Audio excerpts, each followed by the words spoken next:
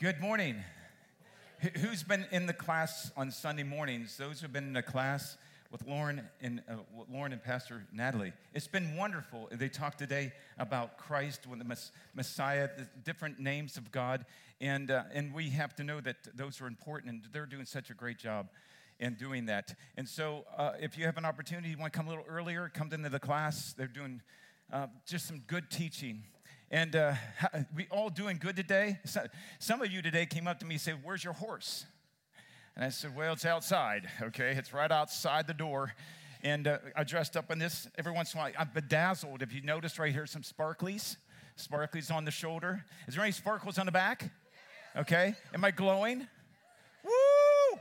Okay, I like that. Okay, so put the lights just right, and I'll bedazzle you today. But... yeah, there it is. No, okay. Well, I better get to what I'm doing. No, don't get up your day job. That's what they tell me. But today we're celebrating a very fantastic day, being Palm Sunday. Everybody know what Palm Sunday is, the week before Easter. And Jesus comes into his hometown, right? We know on a donkey. And we know that the people thought, they were yelling, "Hosanna, Hosanna," in the highest. And they thought all of a sudden they were going to be delivered out of the Roman Empire, right? That they don't have to worry about this anymore. So here's what I see. And if you can bear with me today, yeah, I've got the sword. Mark, you've got to come up here. Towering Mark. I know you're thinking, what's he doing to me? Come on up here. Mark is a giant. I feel like David and Goliath when I'm beside him. But yeah, and so what I see, if Jesus is coming into town, you like that? That looks good. I'm even glowing up here. You see that? Okay. And so what I see is this. If I was going to think of a king coming in town to take over, I would think of a big man with a big sword. So why don't you do me a favor, your hand like twice the size of mine, grab that and raise it up high. See, that's what I would see right there. That's what I would see. Jesus coming into town, doing his thing. I'd be like, there he is. And I would say, this is what I would feel. I'd be right behind him and going, "Okay, king, you take care of that. I'm right behind you. Come on. Isn't that true? Now you're doing great, man. Raise it up again. I love that. See the sides of that? I'm going to talk to your wife just for a second. Pretty sexy man up here, isn't it, with that sword like that? That's all right. All right. Woo! Dude, I'm not going to argue with it at all. Okay. Thank you, sir. Thank you. Thank you. Man. That's what I'm saying. If I'm going to see Jesus coming to town, I would want him to bring a sword like this thing. Okay, Roman government, you're coming down. Okay, that's what. And so they're yelling out, "Hosanna, Hosanna in the highest." And so they're laying down their coats. The cloaks are on the ground. They're doing the palm branches. And here comes the king. He's going to take over. Wasn't like that at all, was it? And so what happened in that series? And this is what's amazing. I'm not going to go, we know the story well. And next week, here's what I want you to do next week. If you feel that Easter time is important to you, it is to me. I'm going to invite. And you know what? If you're one of those apprehensive people to start a conversation, this is the best time of the year to do it. Majority of people are open to come to church on an Easter Sunday than any other time. Christmas and Easter. And how many people know if they're going to come into this church, something's going to happen? Something is going to happen. We lift up the name of Jesus. Why do we do that? This is his place. This is his house. And his will is what? To bring all men to himself, to gather them. Everyone, even myself, I come to church to be lifted up. If you invite somebody in this church, I guarantee something's going to happen in their life. If you love that person that much, then invite them. And I would not be apprehensive of whoever it is. Let them come and taste and see that he is good. And so I want to send that out to you. Invite somebody next week and spend a time, even if you have to pick them up. Even if you say, "Hey, I have a seat for you." Come. And I guarantee something's going to happen in their life.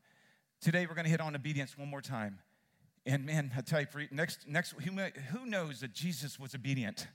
Next week is going to be a full sign of that. He took it to the cross. And so we know obedience is, next week we won't even have to say the word because we know what it is. But last week we knew this, This is tough words. Jesus said these words, and we're going to go into a series of Jesus' teaching on Palm Sunday. Something in that teaching is going to be, I believe, revolutionary today. So look at this right here, Luke 9. Last week we said, no one after putting his hand to the plow, looking back, is fit for the kingdom of God. Those are difficult words. You all know it. He took three men and made examples of what it means to follow him. This last one, he says this. He says, once you put your hands to the plow and you're digging those furrows, he says, you do not look back, or you're not fit to the work you put your hands to. And so those are tough words. Everyone here has been there where you said, I could have done this and I didn't. Or I should have said this and I didn't. All of us have been there. You know, we take those times. I don't want you to beat yourself up to the past. I want us to let go of the past and reach for the future. What is Jesus going to do with you? I don't care if you're outgoing or a little bit pulled back. You can be an avenue of putting your hands to the plow. Every one of us can put our hands to that plow and watch what Jesus does. And so not looking back. I don't want anybody in here looking back. The past is the past. Tomorrow brings a brand new day.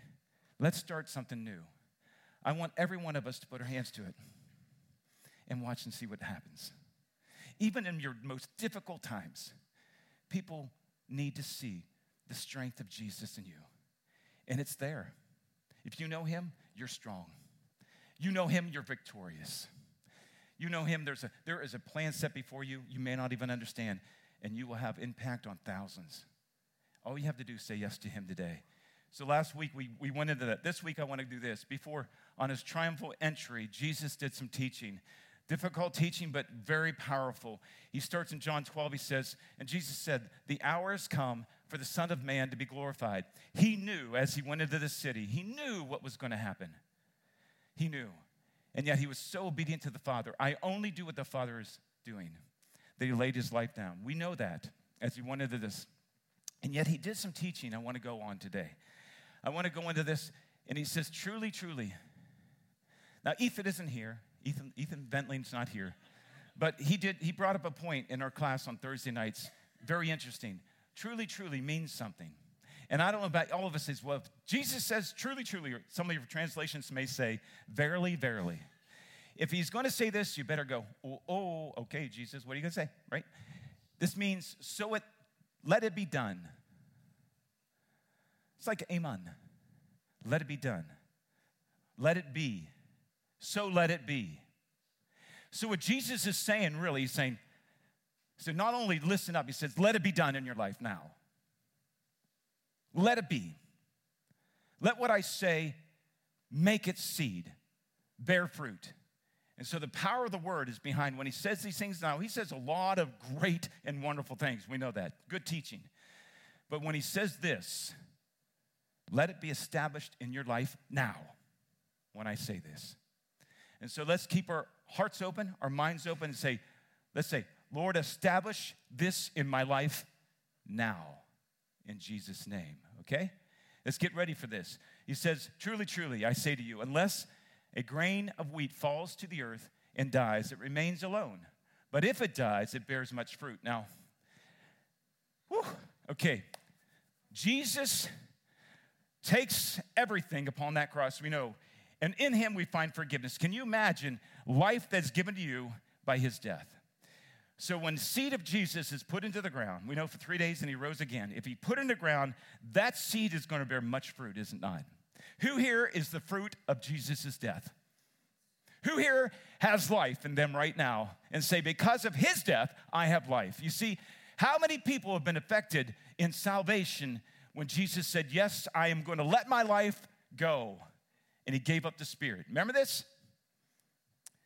It says, then the seed was planted. The most precious seed ever given to earth, to mankind, has then been planted, and through that, salvation comes to every person. And get those who can rejoice today in that salvation say, yes and amen, I am one of those who received life from his death. And so, can you see the millions of people that when he said that profoundly, what is bearing much fruit now? But you will do greater things than I have. And so what we need to do is grab hold of what Jesus has for us. What is the next step? And he goes on to say this. He says, He who loves his life loses it. He who hates his life in this world will keep it to life eternal. And him to say these things. Now, I don't know what this does. Again, who has their hearts open to hear? Who can receive this? Truly, truly, verily, verily, so it be done, so it be. Who can say, yes, I'm going to let this plant. I want new revelation to what Jesus is saying. You, not only what he does, what he's telling his disciples to do. I want him to speak to you now and let you receive what he wants you to do today in the rest of your life. What is it Jesus is going to plant in you? He who loves his life loses it. Now, that may be confusing to you. It's a little confusing to me also. Jesus says, love your neighbor as. So should you not love yourself? Is it wrong for you to love yourself? Because how do you love your neighbor without some idea of what worth you are of yourself? So is it okay to love yourself so I love your neighbor? So he who loves his life loses it. Now what is he saying here? I want you to put him, now Jesus is ready to do the most obedient thing he's ever done on earth. He's going to lay his life down where he can call down a legion of angels. Did he not say that? He lays it down completely, not even to say a word, and says, by surrendering my life and putting it in the ground, you will receive life. Life. Did he not say this? For he's life. Where can life be found? For I am the way, the truth, and the life. See, everything is found in Jesus, so it isn't about this. So we have to understand, what is he saying about life? What is he saying about your life? He says, he who loves it. You see, what we have to understand is this. We have got to find a place that we can surrender everything to his life, his ownership.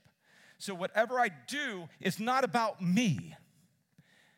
It's not about me. And so this is the problem. I don't know if you have this issue. I have this issue. I'll just be honest with you. It is difficult for me to follow Jesus when he says you must lose your life. That you must want nothing to do with what life has to bring. Now, I'm not telling you family and friends and all those people you love. It's not saying separate you from the people that you love. But what he's saying this, what do you do in the heart? What do you do in the mind and heart? What goes on in your life today? Is your life wrapped around those things called life that surround you, and you miss everything to do with the life of Christ that wants to expand you, wants to grow you, wants to take you on a journey that you never thought possible? To reach people, even in your immediate family. Who here wants their sons and daughters to know Jesus? Who here wants their moms and dads to know Jesus? Who here wants a friend, aunt, uncle to know Jesus? You see, you are so captivated by what he's going to bring into your life, through your life. You have faith in what he has and he has done. My life means nothing anymore. My life is not important to me. What Jesus does in me, by his life only will I pursue, will I reach. See, that's not what the world teaches. That's not what we teach our children times. It's everything to do with Jesus' surrender. He says it at this moment. Can you imagine his disciples not even understanding what he's about to do? Don't even understand it after resurrection. Did he fully understand what Jesus was doing? But what he speaks, those moments before his death, are so absolutely crucial to know, even through his actions. What I'll do next, what I have said, will be demonstrated what I'm going to do next. If I am the king of the world, if I am the master that you know of, if I'm the teacher, you see me raise the dead, you see me heal the sick, deliver those who are demon-possessed. You've seen me do this, and you see me lay my life down. For my life is not... They're probably wanting Jesus to do all kinds of things, especially towards their enemy. He does nothing except lay his life down. But that laying down life did what for you? Him doing that very thing, the seed into the ground, bearing much fruit now. What has it done for you? What are you willing to do in this commandment right here? To know if you can lay down your life to full surrender to Him, to act upon every situation in Him, in truth, what can happen to those around you? What kind of life can you bring them? See, next Sunday morning is about a man who died on Good Friday, was buried and rose again by God the Father. The most precious story you can ever say to any person. The best story you ever can say about anything is Christ crucified, raised again. And in that, what life have you received from it? See, your life will demonstrate that. You're going to walk in life, Jesus is everything, hot for Him, or you're going to walk, well, you only go before the Savior when you want things changed. Lord, you know I'm here. Those are the people that say, I'm in a desert place right now. I'm in a desert place right now. And Jesus says, I'm here. Come on. Did I not give you life? And more abundantly. You see, there's something Jesus wants to do with us today. Not just the Easter coming. Not for those friends and family around you right now. Not only that, but for you to know your purpose and place for today. To lay it down. To love your life, you lose it. Those who hate their life, this is what?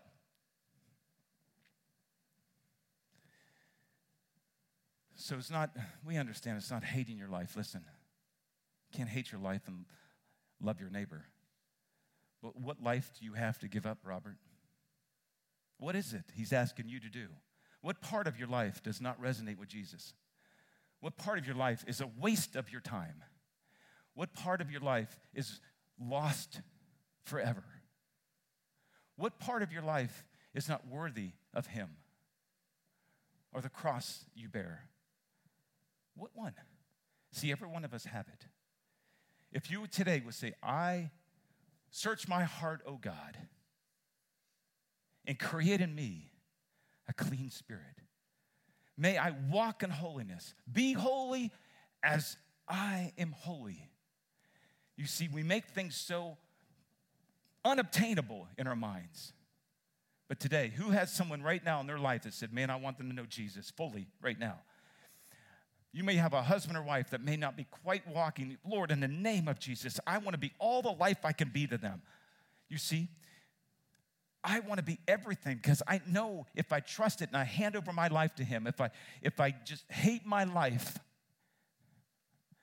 knowing that I don't want to waste it, then it becomes valuable to Him.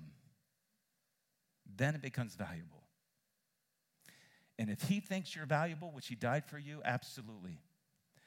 Now wait and see what He's going to do with you. Who believes something great is about to happen? Who believes that whatever I did yesterday doesn't matter anymore, but today does? You see, it's a message of love. What He's trying to do is tell you about your potential. What He's trying to do is encourage you to walk as He has called you to walk. A life that you never knew could be. And maybe you've tasted and see that He is good, but there's so much more. So much more. And whoever's one to say, I will hate this life and all that it distracts me away to gain everything that He has for me. His teaching is absolutely amazing. Let's go on. If anyone serves me, he must follow me, just like we said last week, to follow Him.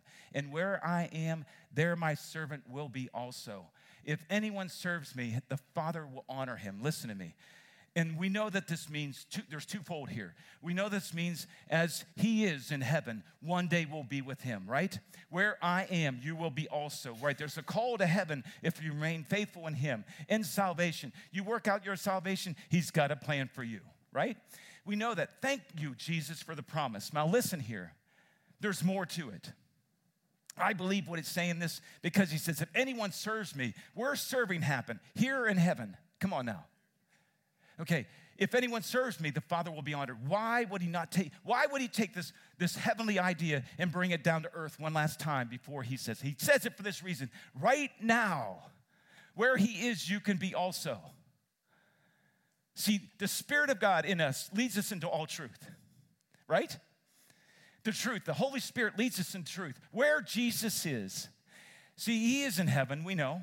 Absolutely, in the God the Father, right hand. But I believe what this is telling us is this. There is something for us now.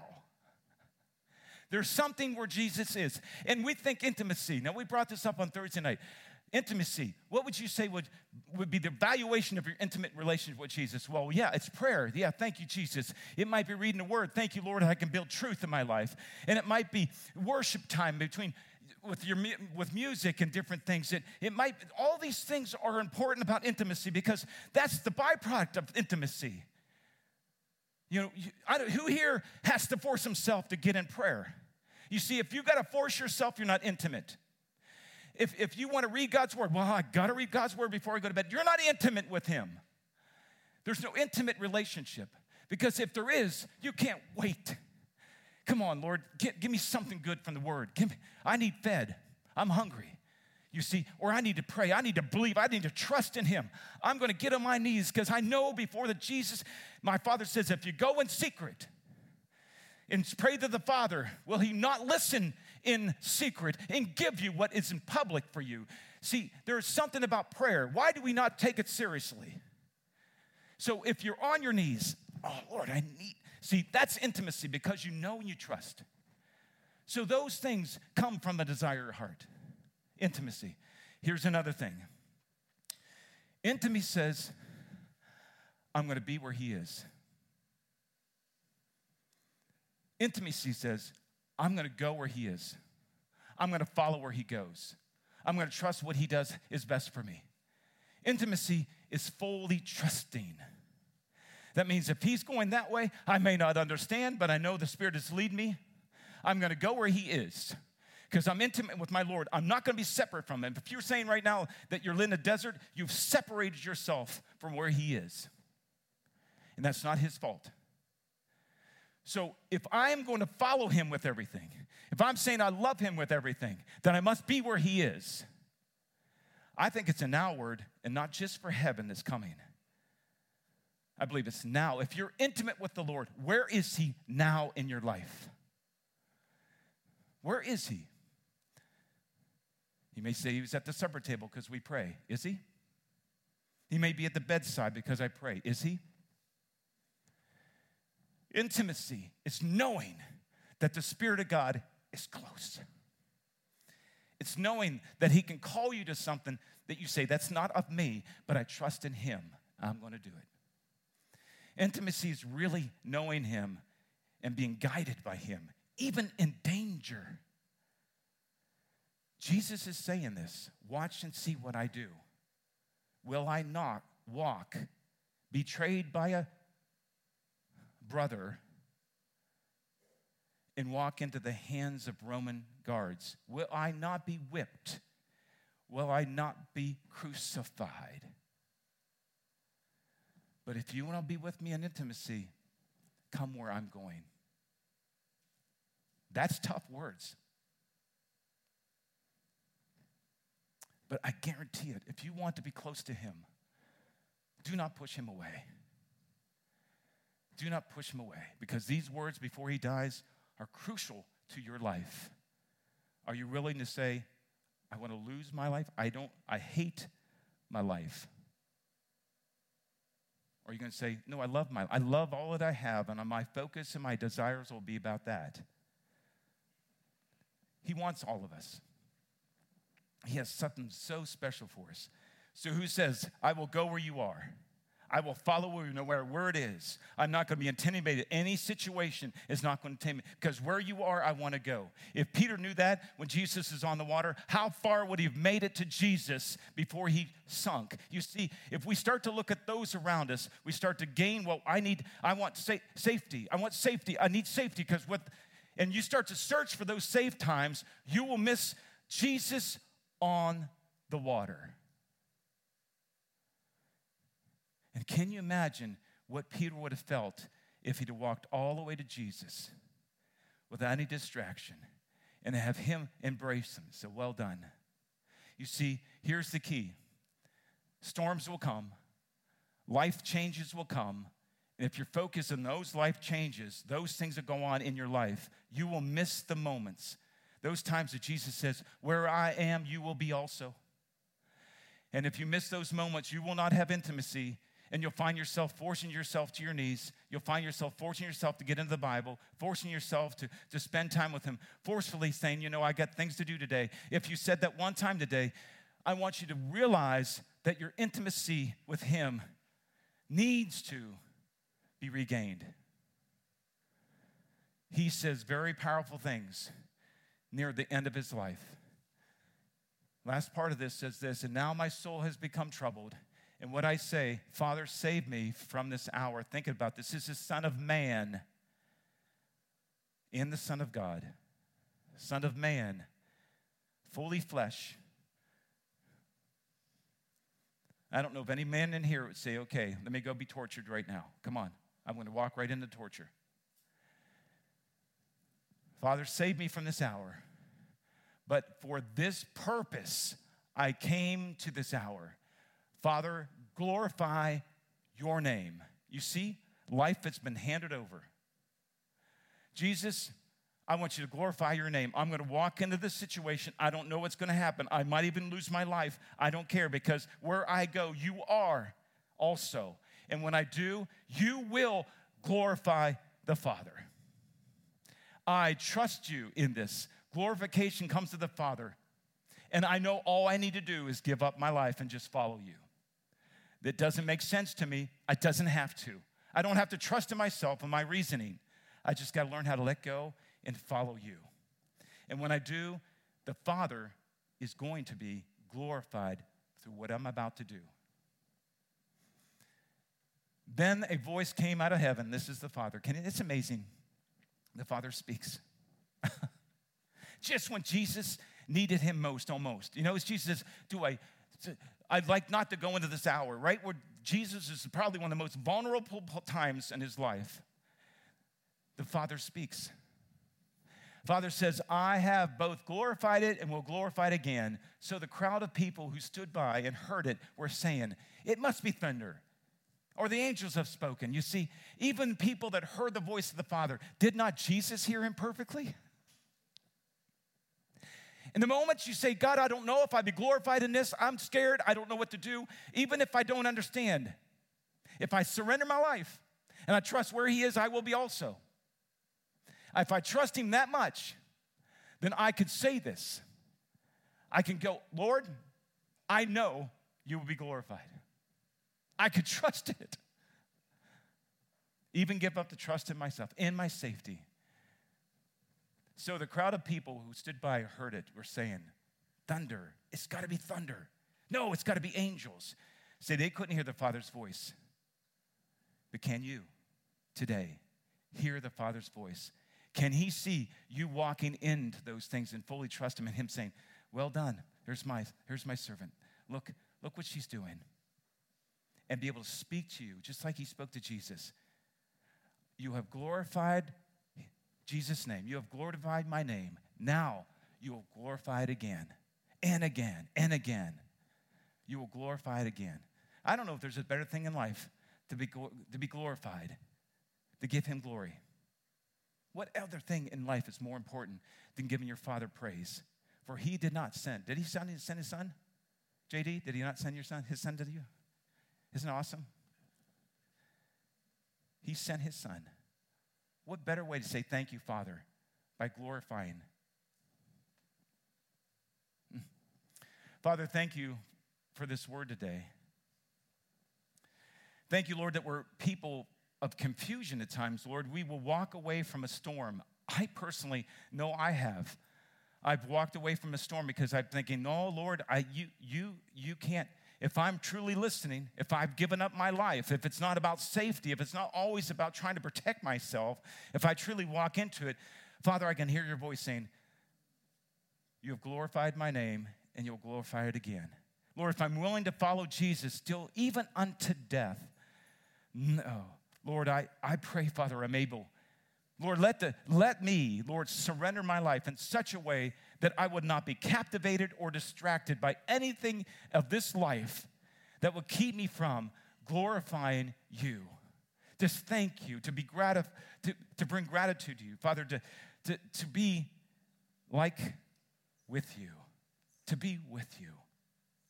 And so, Father, I pray today that we would take this last words of Jesus before he goes to the cross.